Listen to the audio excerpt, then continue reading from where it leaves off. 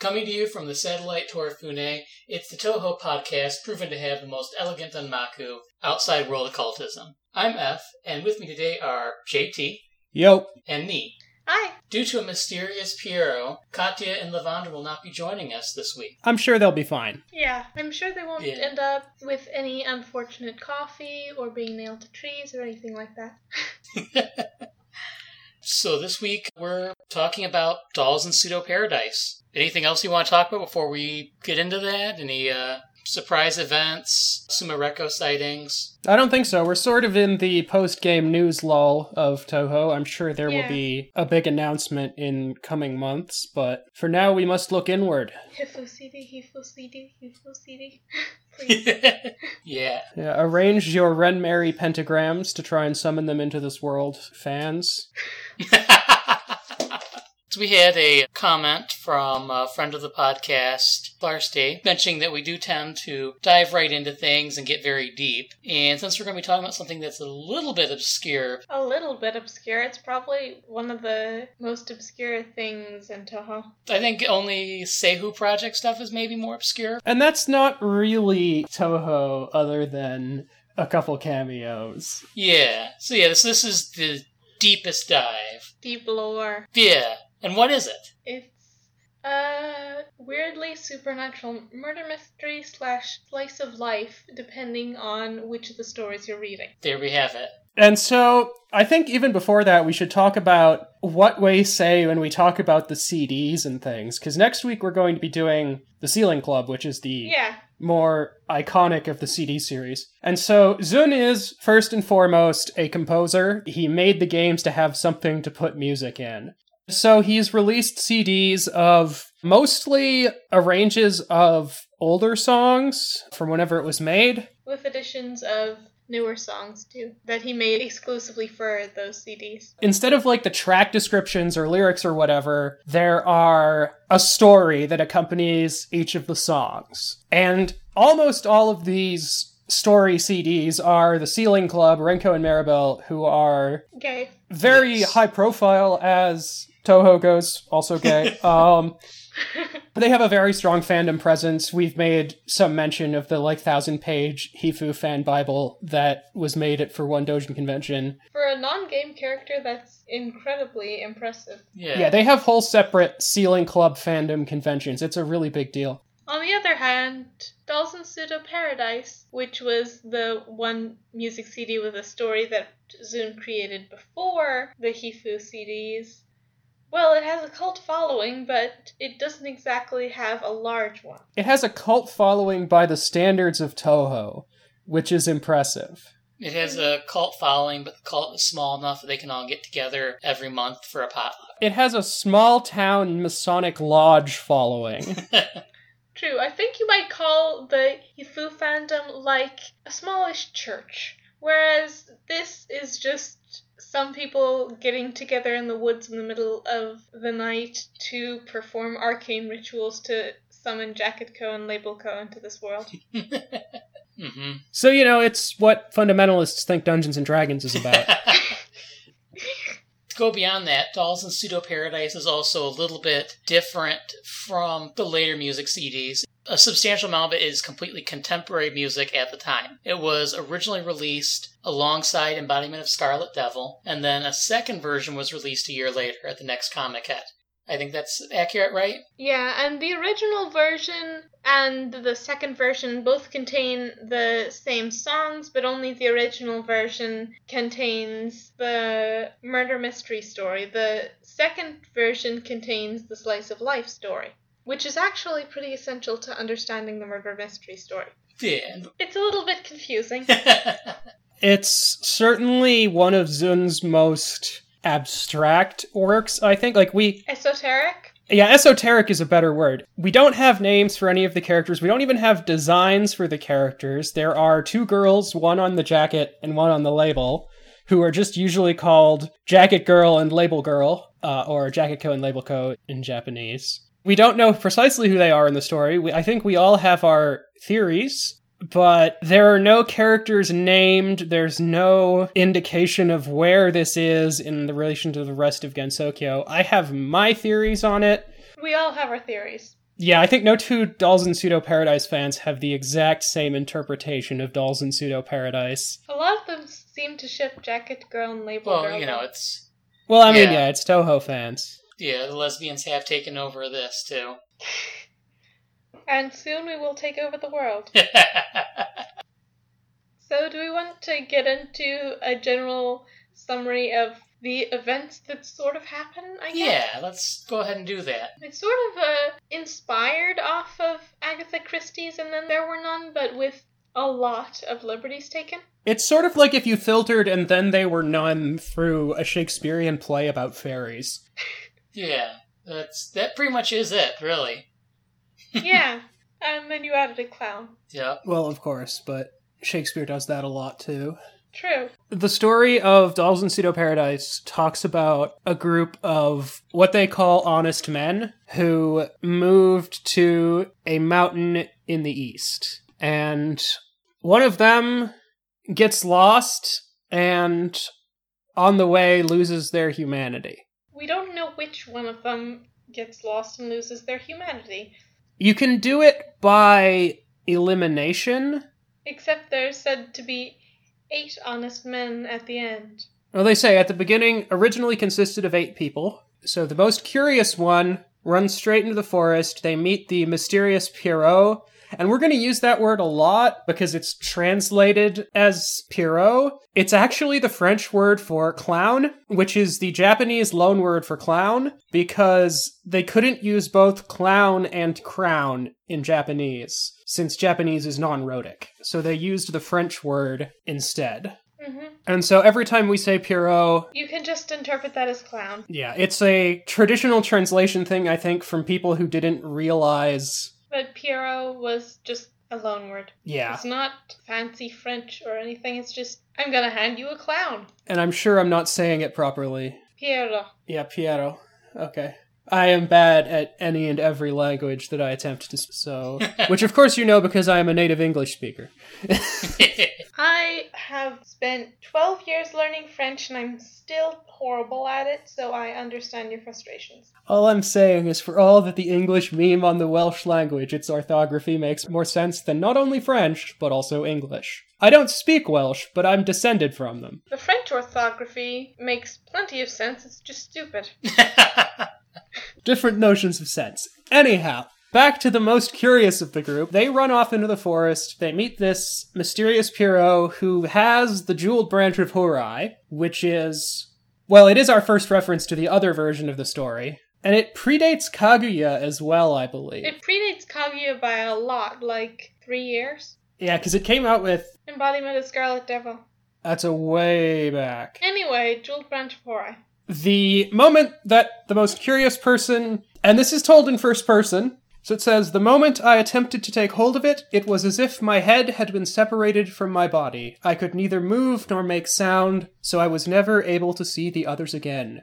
After that, there were 7 honest men left.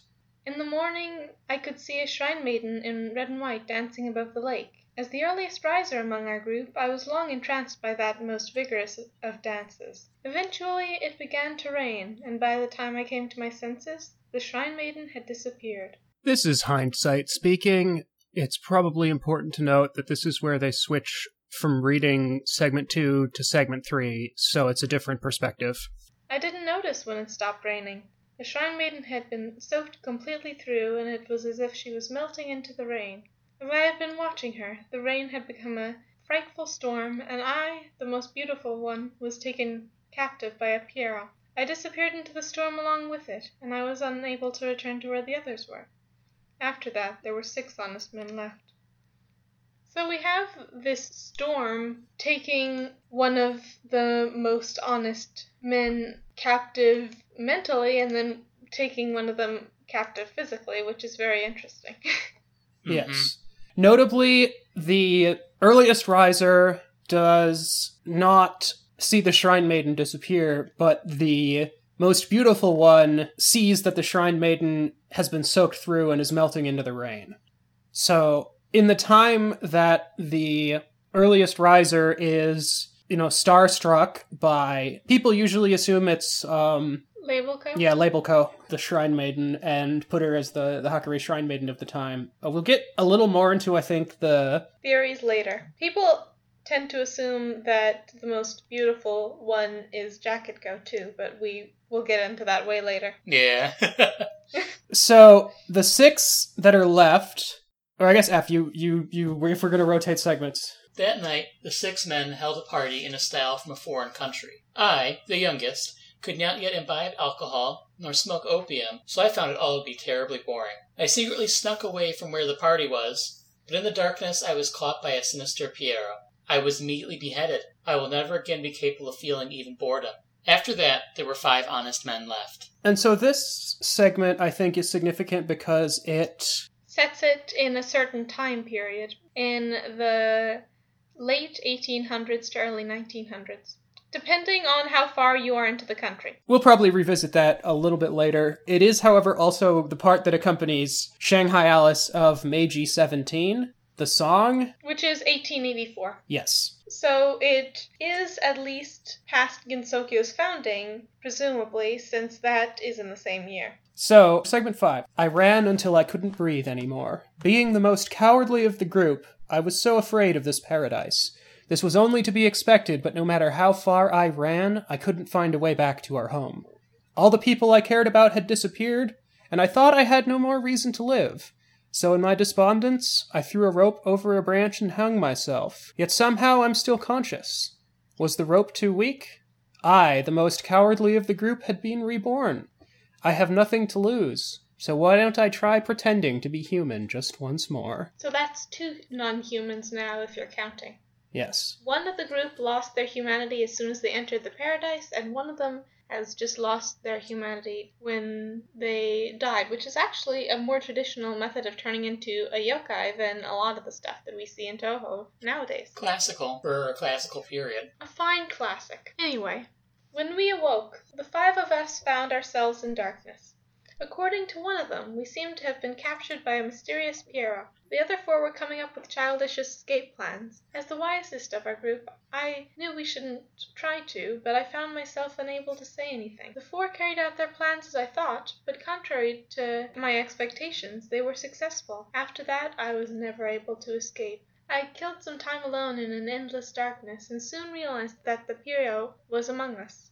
I suddenly sensed a presence of something behind me, but I didn't resist. Then something hot prodded into my back. And this is interesting in that it shows the old fandom adage, common sense doesn't matter, and Gensokyo actually has a bit of a basis. There is no common sense, and if you try to follow common sense, you might just end up killed by a clown. Clown food. Common sense is a phrase that I personally have a particular amount of enmity for. One of those things is that it often simply means what's intuitive. And that's not only not necessarily what's true, but it's also very predictable. And yokai are beings that live on human fears, and as part of doing that, they have to be able to subvert human intuition. I think I'll read sections 7 and 8 together, since they're both very short. Our escape was a great success. We thought we were amazingly clever, and decided to head back to our new abode in this paradise. It never occurred to us to distrust any of the others in our group. We were all honest men. We all got along so well. This paradise had erected a perfect building to act as our home. An old-looking, Western-style building deep within the forest always happily served us. But there's always a lot of food waiting for us, and we can only ever go through half of it. Our group of honest men had fallen to half strength at some point. I suppose we should recap who is there and who isn't. The most curious was beheaded. The earliest riser was entranced, but is still alive. The most beautiful disappeared after being taken captive. The youngest was beheaded, and the most cowardly is still alive. Technically. Not human, though. The wisest is also dead. Remember, we started with 8. So the dead ones, we know that the most curious is dead. We know that the most beautiful isn't there. We know that the youngest is dead. The wisest is dead. So the most cowardly is still in the group. As is the earliest riser. Which is important because in the next section, in the afternoon, we'd have our usual tea time. And every time I'd have bitter coffee, but today it seems to be sweeter. Maybe that's because of the love potion. I, the most mature of our group, fell in love with a beautiful Pierrot, and fell asleep in a state of bliss. After that, there were 3 honest men left. The Pierrot has never been described as beautiful before, so do keep an eye on that. Anyway, the next section. I saw my friend who had very clearly been poisoned. There was no way it was suicide.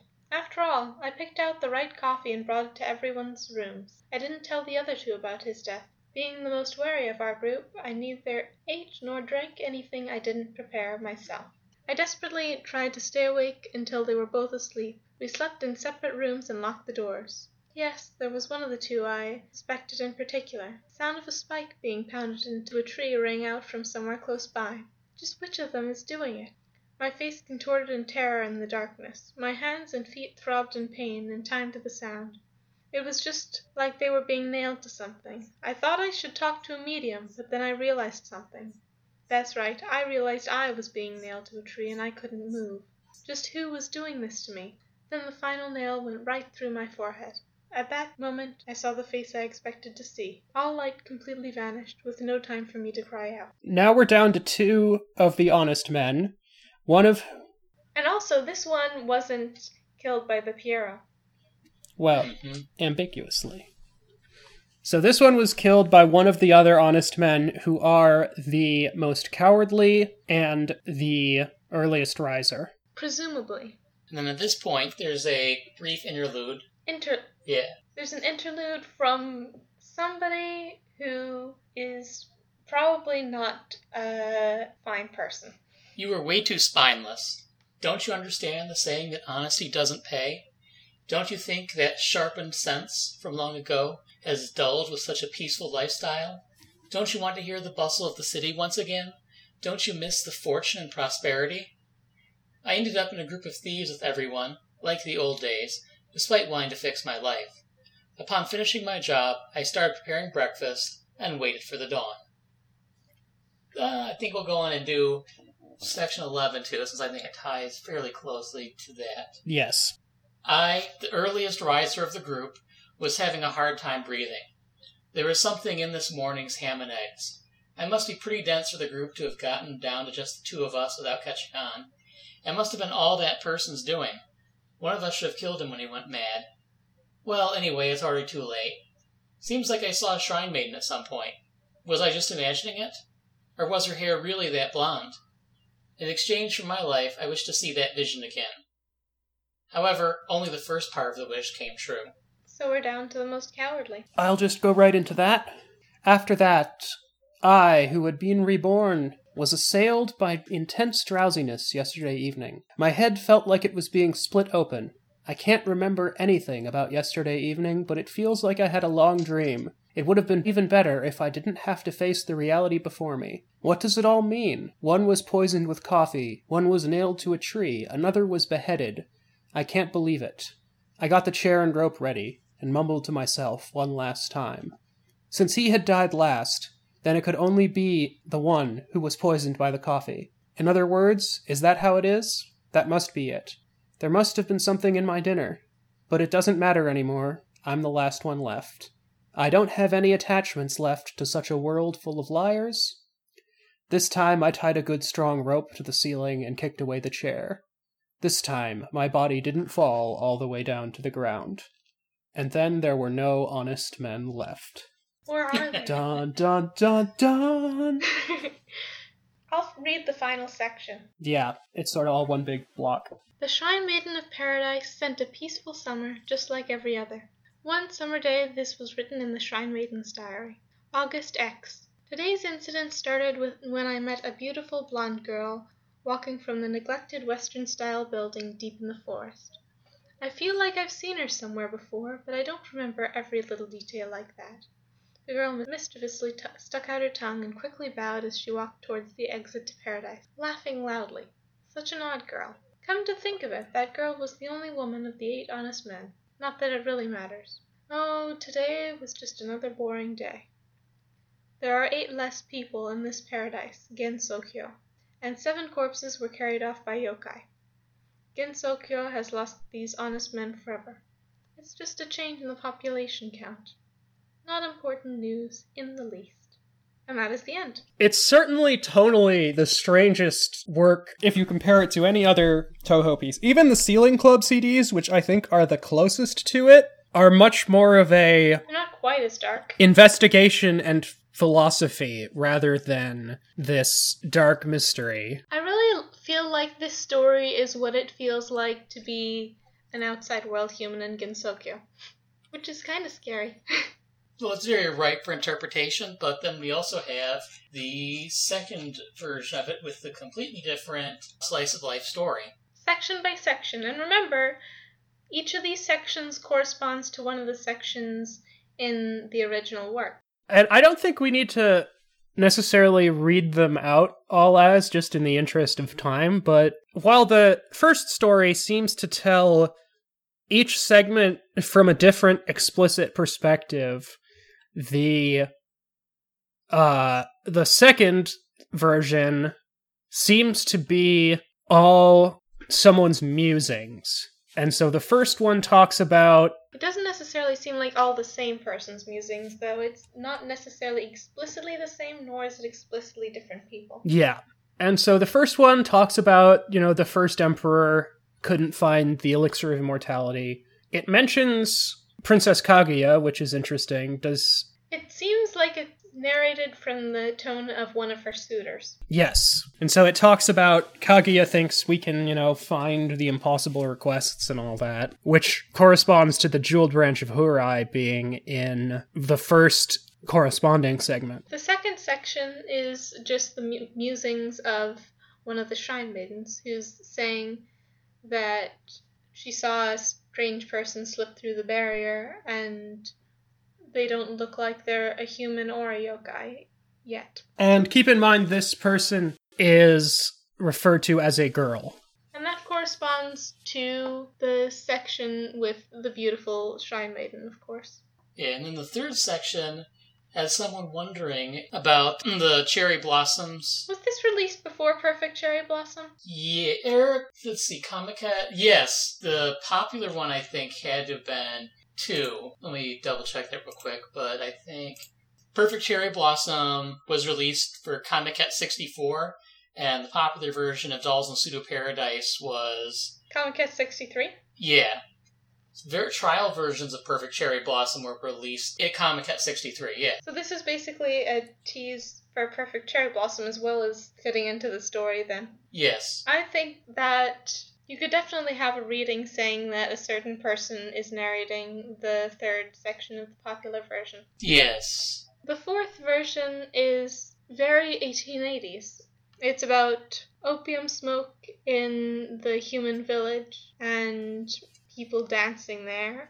The narrator of the section says that the magic won't reach them there. So they're basically trying to run away from the magic that pervades every corner of the area. And this corresponds, of course, to the party that the 6 honest men that are left have. The fifth one is just someone saying, yokai, that's pretty uncommon sense. And mentioning, yokai would live in peace if humans would let them. They're more pragmatic and peaceful. Which is the corresponding section of, curiously, the most cowardly running away, attempting suicide, and losing their humanity. Just wanting to live a peaceful life. I gotta hand it to you for that.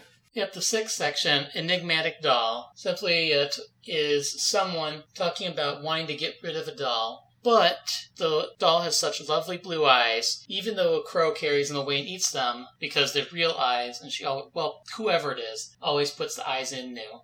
And this corresponds to the section where the wisest of the honest men decides to stay behind because doesn't make sense to try and escape. And where it's in complete darkness. And ends up getting stabbed in the back. Mm-hmm. Section 7 is someone from a circus troupe narrating that next on stage is a Birdman. It's essentially one of those old freak shows, and they're saying, so we took pity on the poor orphan and brought him into our troupe. Isn't that kind of us? Instead of looking at the fact that they're just using him for profits. And this section corresponds to the escape from the darkness the four men managed to make. So it's essentially, both sections are an expose of foolishness. Yeah. And I think that's one of the ones that has the least sort of thematic connection to what's going on. I think 7 in both cases is just sort of a interlude. The next one, though, ties to not only its counterpart, but to number 6 very clearly. They're talking about they've wandered into a house, they don't know how long it's been, and there's a doll that's talking to them. And then when they cut off the doll's head, and keep in mind this corresponds to 8, which is when everyone's saying it's such a great building that we're in, it's wonderful, and then this is, I'm trapped alone in the house with this creepy doll, and when I cut the doll's head off, the rain stops. And we haven't heard about the rain other than earliest in the other story, when we see the Shrine Maiden and when the most beautiful disappears. So you could definitely make a connection to that section too. Yeah. Section 9 is one of the more straightforward sections. It's about someone saying, I'm not stupid. My friends would just laugh at me if I told them that I wanted to go buy a love potion. And then they go buy a love potion with quite a bit of their savings. Whereas, of course, in 9, in the corresponding story, the love potion is poison. Section 10, Reincarnation, features... Mima. Yeah. It's strange that there's a Western-style mansion in the middle of a roadless forest. The crew who lived there hardly ever came into town. But lately this person has seen a girl who looks like her daughter because this girl looks like the original girl who lived there did when she was younger. I think, personally, that it's just a yokai who hasn't come into town for a while. Yeah. Or a ghost. This corresponds to the section where the wariest of the group is nailed to a tree when they wake up in the middle of the night. The crucial connection here is both of these segments are about recognition. So in the first one, they see the girl and it's like, oh, she looks similar. And in the second, they see the person who's killing them. And they knew who it was, but they couldn't have made their move first. And there isn't an interlude in the... popular version. Yeah. Section 11 is very short and straightforward. You lack imagination, you'd probably fall into their trap. A criminal with as much imagination as U.N. Owen could easily have a rope around your neck. This corresponds not to somebody being hanged with a rope around their neck, but somebody suffocating from poisoned ham and eggs. Who's being poisoned by someone who formerly had a rope around their neck. The last two sort of blend together. So it's just Eternal Shrine Maiden plays as nothing happened today, nothing will happen tomorrow. Humans and gods don't come here, but yokai come every day. And this is the I who have been reborn commit suicide. Yokai come every day is an interesting counterpart because it doesn't say they died, it says their body didn't fall all the way to the ground. And there were no honest men left. Well, there were 7 corpses carried away by yokai, so you can't say that there were an enormous amount of people who lived. No. Unless carried away by yokai doesn't necessarily mean that all of them were really corpses when they were carried away. Implicitly, there is one survivor, but this passage is ambiguous. Yeah. It mentions them as I who have been reborn, which is a different reference than the names of the other honest men have been consistent until then. Yeah, there's one, last closing line, which corresponds to the strange everyday life of the Flying Shrine Maiden, and it just reads, lately, a lot more people are ignorantly throwing out things like, it's magic, or it's a yokai. Such a sad state of affairs. I think this is a direct attack on the people who don't try to solve the mystery of the original. Yes. Yeah. Because, of course, you could just say that, oh, it was magic, or it was a yokai that we haven't seen yet who did all this. To dive straight into the, interpretation section for a little bit, that's actually a part of a substantial debate that happened in mystery fiction around the time that Christie was writing and at her heyday over whether mystery stories should be fair, to the point where if you read the story, you could reliably solve the mystery ahead of the characters within it. And that was more or less the tradition that Agatha Christie worked in. The other one was the one that was, I think, represented more by the pulp writers, the developed into film noir, where there's less emphasis on having a mystery that made sense so much as on creating the tension and mood of mystery. And that's really where the mystery and thriller categories started branching Yeah, off. and it's less about having the mystery make sense as much as having all of the information available to the viewer at that time. It's about not hiding anything from the reader, basically. And of course, Zun is having it both ways here. The mystery is completely fair, but at the same time, several very critical facts are concealed from us. So we can eliminate most of the honest men. The most curious is killed right away. The youngest is killed. The wisest is killed. Most wary is killed. Most mature was killed before that. The earliest riser was killed. That's 6. And so there's an ambiguous fate of 2 of them, which is the most beautiful and the most cowardly. And so the most beautiful disappears, was taken captive, and unable to return, and there were 6 left. So the most beautiful wasn't at the party. It's referred to as the 6, so we don't see the final fate of the most beautiful. The Pierrot is described as beautiful for the first time when poisoning the most mature. And the most cowardly is still there for the entire time. We are pretty much sure that they killed the most wary, because the most wary says they saw who they expected to see of the 2 men who were left. Yes. Which means it couldn't have been the most beautiful. When the earliest riser is killed, they mention a blonde person who is also... But here's and I don't know, this is where it would be very nice to have had Livander on the podcast today, because I don't know if it's the translation or... You can ask me, I have some knowledge.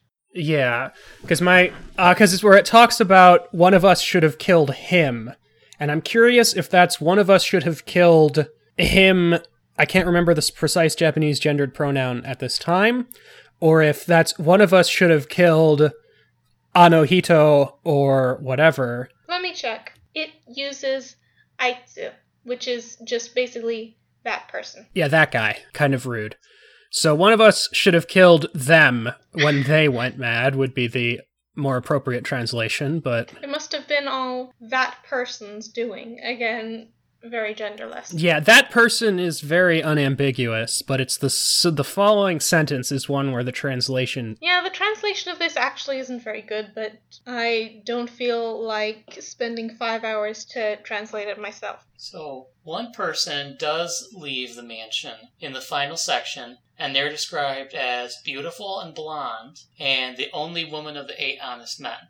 But the person describing her is the Shrine Maiden and not one of the honest men, so that doesn't guarantee that it's the most beautiful. The only time that a blonde person is mentioned specifically by one of the honest men is in relation to the Shrine Maiden. It's the earliest riser describing, was the Shrine Maiden's hair really that blonde? So the earliest riser is thinking back to section 2, where he sees the Shrine Maiden dancing above the lake. Yeah, it doesn't mention, or was the Shrine Maiden's hair really that blonde? It's just, was her hair really that blonde, even in the original Japanese? Yeah, and then the next section is where the most beautiful one is taken captive by the Pierrot and disappears. Yeah.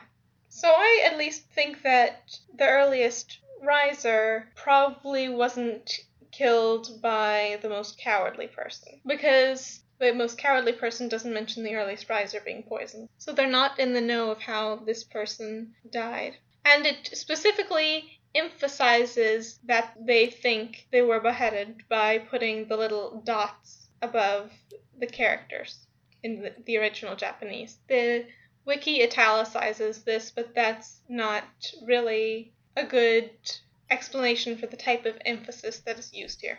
Yeah, it's a very unusual sort of emphasis You almost never see it in Toho in general. There's two people who use it on the regular, and they both have really, really weird manners of speaking. So they think that the one who was poisoned by coffee was the one who did it. And they think that the person who was poisoned with coffee died last, which is very odd because in the order of the songs, the person who was poisoned by the coffee died far before the person who was nailed to the tree. So I used to be of the mind that it was the most cowardly, but I think that when we think about it, the most cowardly kills... one person. Two. One that was... Do you think they killed the wisest one? The most cowardly killed the most wary, for sure. We agree on that, I think. Yeah, I think they didn't kill the one poisoned with coffee. They might have killed the one who was beheaded, but the odd emphasis makes me think that maybe they didn't, and they might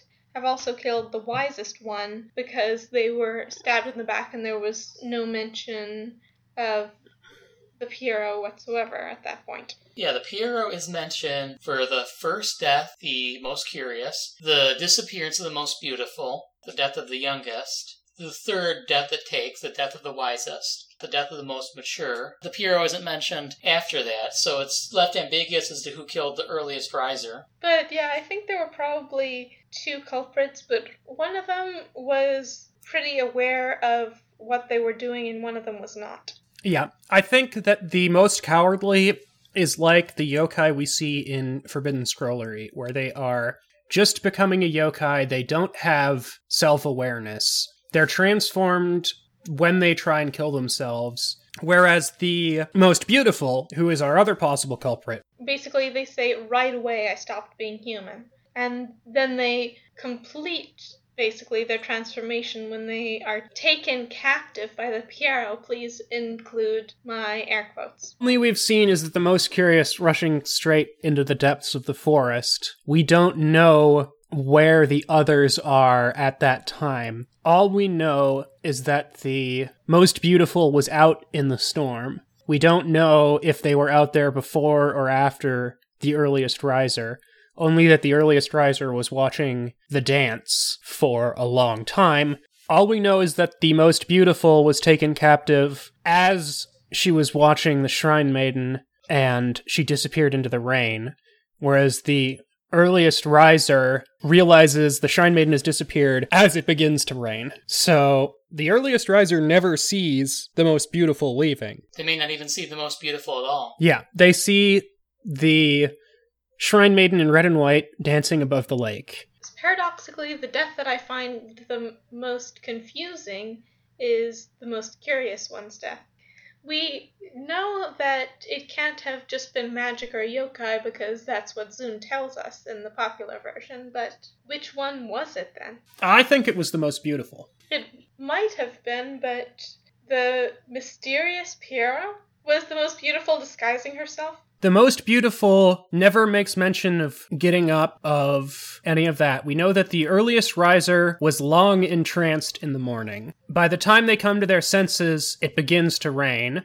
And then the most beautiful doesn't notice when it stops raining. The Shrine Maiden has disappeared from the view of the earliest riser, but by the time we cut to the most beautiful one, they can see the Shrine Maiden as if she's melting into the rain.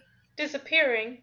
So they might be seeing her essentially doing something magical, whereas the earliest riser isn't able to see that because they're still human. And so she says she was taken captive by a Pierrot and disappeared into the storm along with it and was unable to return. But it doesn't say that she was unable to return. Let me check. I want to say here, this is the time we see the Pierrot without an adjective. Weirdly enough, it uses bokura, so I wasn't able to return to where we were. That's interesting. And it doesn't say to where we were, it just says I wasn't able to return to us. It doesn't mention a place. So I think that's evidence enough of becoming aware of inhumanity. I point this to the Pierrot thing, because it's called a mysterious Pierrot, a sinister Pierrot. The most beautiful one, it's a Pierrot. She's aware of all that this Pierrot encompasses, essentially. I don't know if the chronology is translated poorly, but it starts off with, I didn't notice when it stopped raining,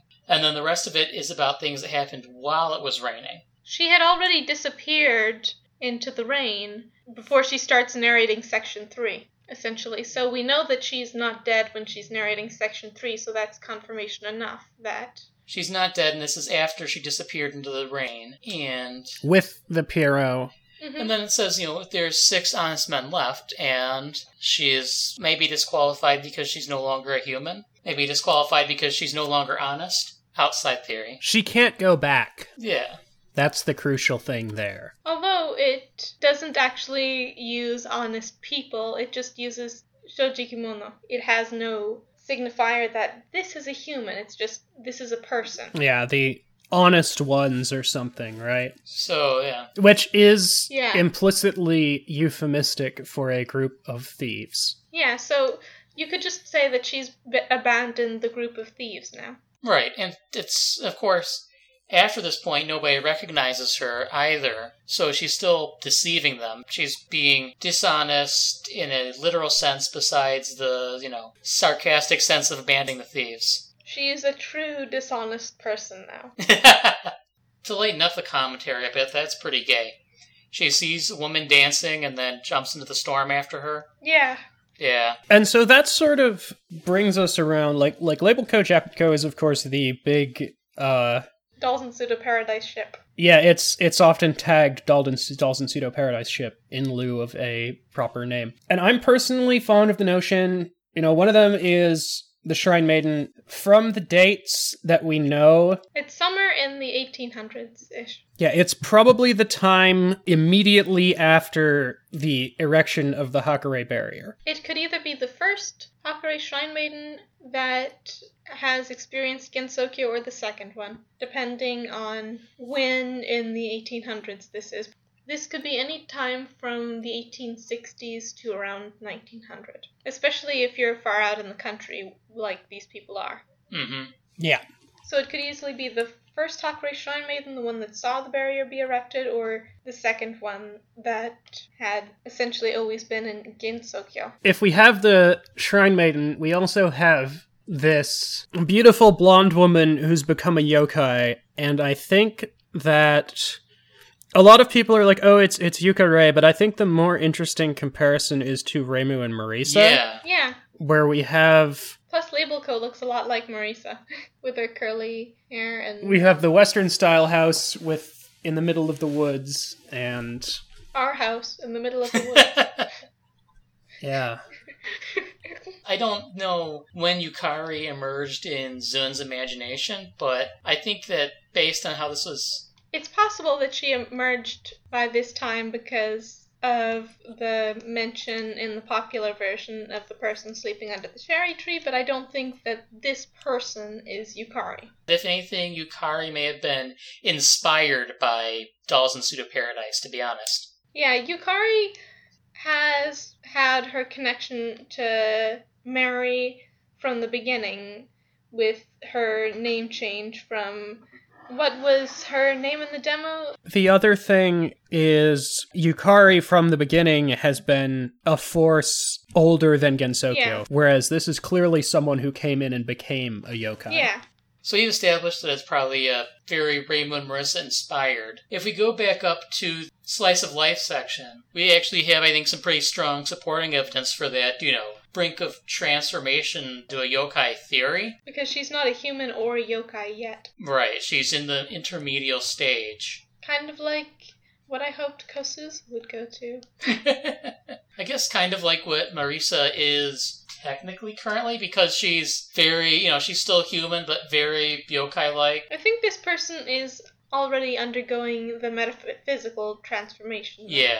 Marisa's on the brink of metaphysical transformation, but she hasn't made the final leap yet. Mm-hmm. I think you can look at them as a case study of what would have happened if Reimu and Marisa met, 10 years later. The Shrine Maiden in Dolls in Pseudo Paradise is completely unconcerned about anything but her job. She's definitely an older Shrine Maiden. Yeah. Our mysterious, murderous blonde has lived outside of human society, both as like a thief and outlaw, and then, abandoning her humanity when given the chance, but hasn't got like any pride in her humanity, any connection to humanity, which Marisa develops, after meeting Reimu, basically. Yeah, meeting Reimu and sort of moving out of her position as Mima's understudy. I don't know if she would have necessarily become a yokai just because she was with Mima, because Mima kind of is, well, she's described as being more human than human sometimes. Yeah. But the thing is that she doesn't have that connection to humanity, and I think certainly Mima is more human than Yukari, but she wouldn't have been the sort of tether. She might have even caused Marisa to reject it because she's a vengeful spirit that was obviously wronged by humanity. Yeah. Yeah. So there's an interesting element of it. So the Shrine Maiden notes that the beautiful blonde girl is leaving Gensokyo, and then the next section, says that there's 8 fewer people, 7 of whom had their dead bodies carried off by yokai. At the end of it, the blonde girl leaves, and then we go back up to 10, and they note that there's been a woman living in a Western-style mansion in the middle of the forest who doesn't seem to age, or has a daughter that looks just like her, but let's discount that right away. Yeah, that's just... well, silly humans being silly. How long is there between sections 12 and sections 13? Or does she leave Gensokyo permanently? Right. Is she just going back out to do more hunting? Or is, I mean, that's definitely a thing that happens in early Windows Toho. It's mentioned in the prologue of Perfect Cherry Blossom. Although that's notoriously unreliable, I think that at least yokai go outside to hunt humans has been corroborated.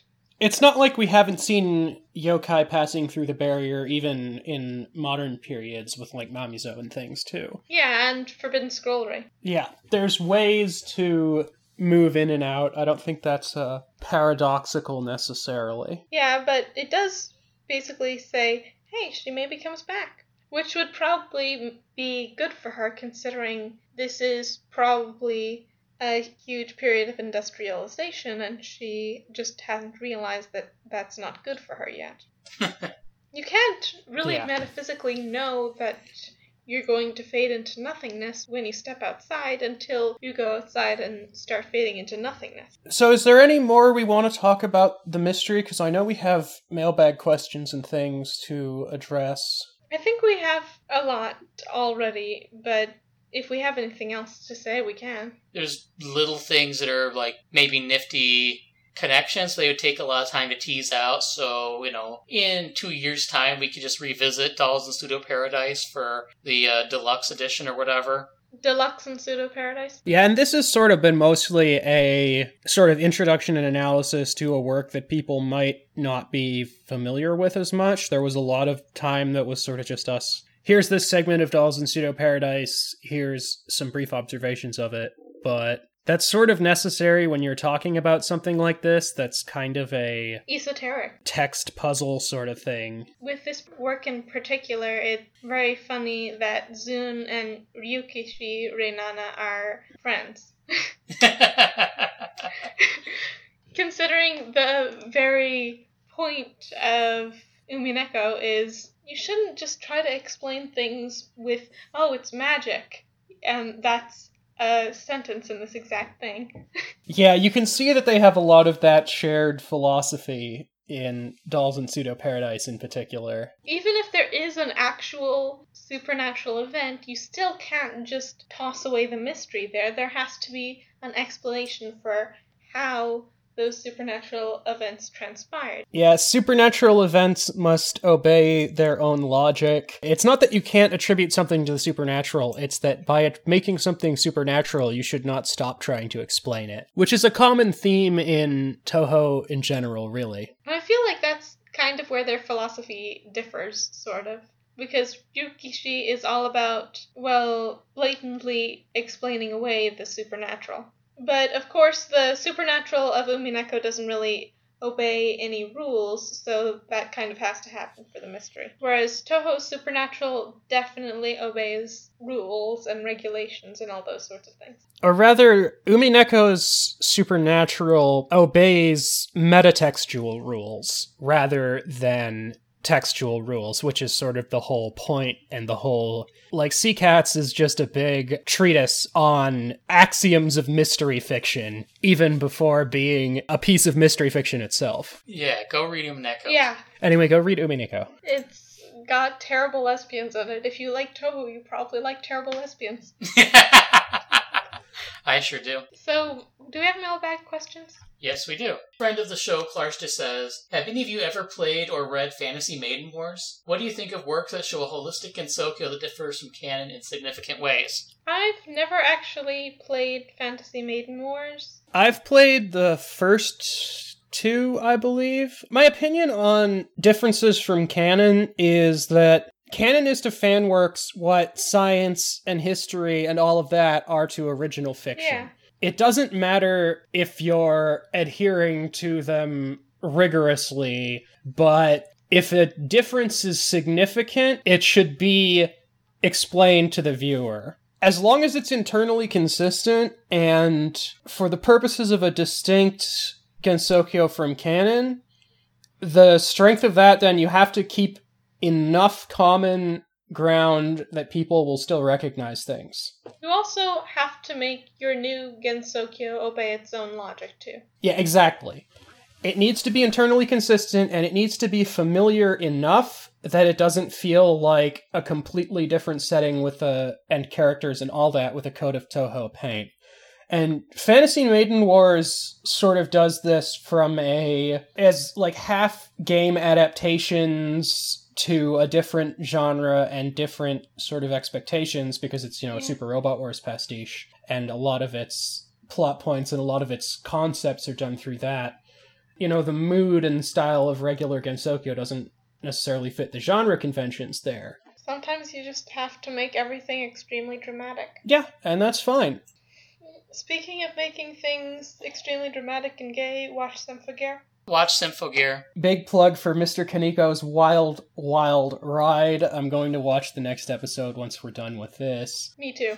We can scream about it together. There's a couple content warnings to be had there. We can put the content warnings in the description of the episode, probably. But yeah, I don't think there's an issue with, some friends and I did a noir Toho AU, which is about as far from, regular Gensokyo as you can get, but as long as you make it work. Yeah, the human yokai relationship and stuff can be still translated into that kind of setting. If you can translate the core themes of the setting to your slightly altered setting, then I'm okay with that. If you toss all the core themes in the dust and start stomping on them, I'm not okay with that. Toho AU, where Reimu is the, Doom guy rampaging through a field of yokai, I think you've missed the point a little. Really, as long as there's enough resonance with the original setting, a lot of the genre tropes can be adapted into pretty much anything. There's certainly enough characters to adapt into whichever sorts of plots you can think of. There's lots of characters that fit different types of plots that would shine better in them than they do in canon Toho.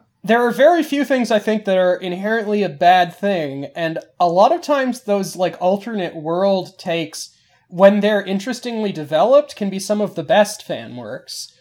I'm not so much a fan of 170,000 weirdly peaceful coffee shops, right? Because I never know anyone who has worked retail and had a life anywhere close to as pastoral as the coffee shop AU. And Toho is definitely the more realistic about work life.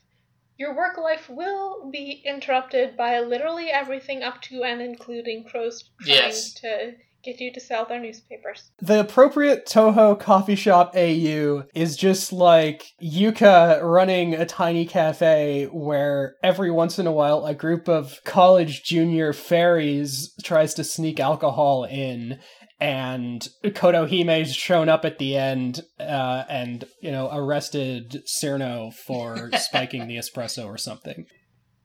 that transit aside, as long as your changes result in something interesting, like, I'm a huge science fiction fan, so I can't really say, like, realism isn't what matters, it's believability. And that's the same is true with adherence to canon in a fan work. You don't have to adhere to canon, you have to tell a story that, in the lens of the original work, is like, yeah, this makes sense. And that can be in a different setting, that can be with different characterization, that can be with different stories, different locations, but there's just an element of, does this make sense? That I think is essential to that. And it's just as much with original fiction in the real world. As long as it's believable and as long as it has coherent themes, do whatever you want. With our blessings. Not necessarily. There's plenty of things where I'm like... There are some things that I will not, especially in the Toho fandom. With our provisional blessings, provided you run it by us first. And if we say no, don't publish it. I'm not going to give my blessing carte blanche to anything.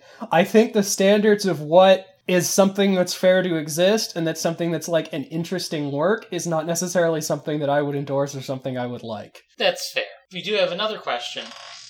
Should Wood Zun do more stories about Gensokyo's past in a similar vein to Dolls and Pseudo Paradise? Considering the vaguely Victorian clothes of the murderer/Pierrot, cover girl, the presence of an unnamed Miko, label girl, and the old-fashioned Chinese opium party that honest men had, which Shanghai Alice of Meiji 17 was composed for, Meiji 17 being 1884, it seems like the story takes place sometime in the 1800s. Modern Zun being too reluctant to develop Gensokyo further just to keep the mystery is kinda sad.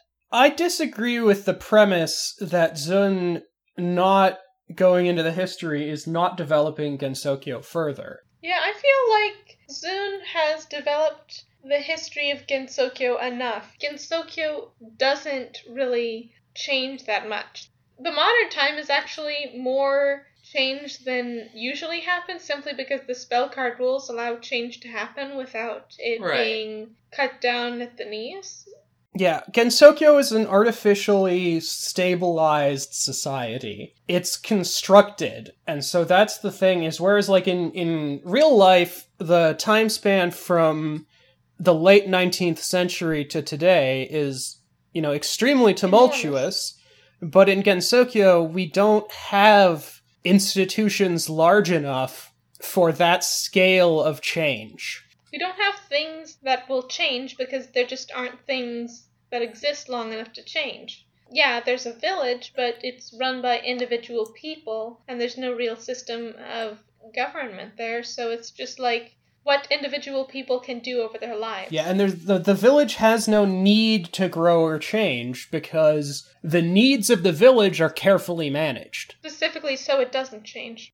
The time period before Gensokyo would be interesting. That is interesting. It would be very strange for Zun to do an official prequel work. I think that his specific line of work that he likes to do is he writes about Gensokyo. He doesn't write about the valley that became Gensokyo. He writes about Gensokyo itself and the stuff that goes on in it. I don't think he's keeping the mystery. I don't think there's a mystery at all. There's not we've seen so much about, what Gensokyo is and how it works and implicitly, how and why it was built.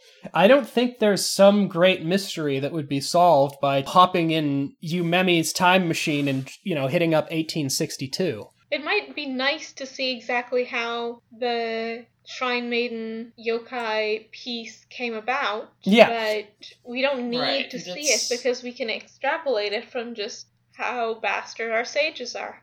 There's lots of questions that could be answered, but I wouldn't call any of them a mystery because they're not... You don't look at a Toho work and it's not asking you, how did this situation come about? It's what are the consequences of this situation as it exists. When will you learn that your actions have consequences?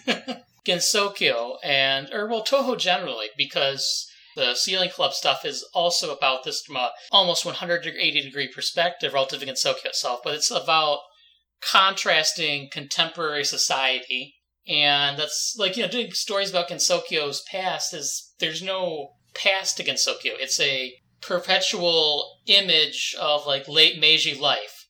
Gensokyo's past is essentially the mythological past of Japan. There's nothing really to expand upon. Maybe you had somebody who was really into, like, doing a, 1960s period piece of Japanese life, and that person met with Zun, and they decided to do a music, like a concept album or something together. That might be interesting, and if any of our fandom knows of such a person, then sure, send them our way, but I don't think that's likely. Yeah. In the case of things like Gensokyo, which Zun always writes broad rather than deep, he's looking at, he's expanding the big picture, and I think there's interesting fan works about the beginning of Gensokyo. It's an interesting thought to develop, but I'm not sure it adds much to canon, and it removes ideas from what's left to the fans. Zun doesn't really like to remove possibilities, pretty much. Yeah. Knowing why things are how they are, we see that in Forbidden Scrollery. We see that in Wild and Horned Hermit. You can do that in the present. Yeah. Yeah. So, if it happened, I would read it. It would be interesting. I don't think Dolls in Pseudo Paradise is a story about Gensokyo's past. Dolls in Pseudo Paradise is a story about a few people, humanity and yokai, and a few people. It happens to take place in Gensokyo's past, but it doesn't actually tell us anything about it. Nothing about Gensokyo is revealed. There is still a shrine maiden, and there are people doing normal 19th century things, which is what we knew already, basically. So are there any, final thoughts for the week? I don't have anything really to say. Remember that we're doing the Sealing Club next week, so if you want to ask any questions about that, feel free to go ahead. And if you want to ask any questions about anything whatsoever, you can ask how I would go about climbing Mount Everest. I wouldn't. You could do whatever. Except don't be rude. Don't be rude. You can ask via our Tumblr page, but you can also ask via emailing us at outsideworldoccultism@gmail.com. And our Tumblr page is outsideworldoccultism.tumblr.com. Yeah, I think that's about it. Yeah, take us out, boss. All right, from all of us aboard the satellite Torifune, have a wonderful week. Don't let any clowns get you in your sleep, and we'll see you next week. Bye. Bye. See you next week.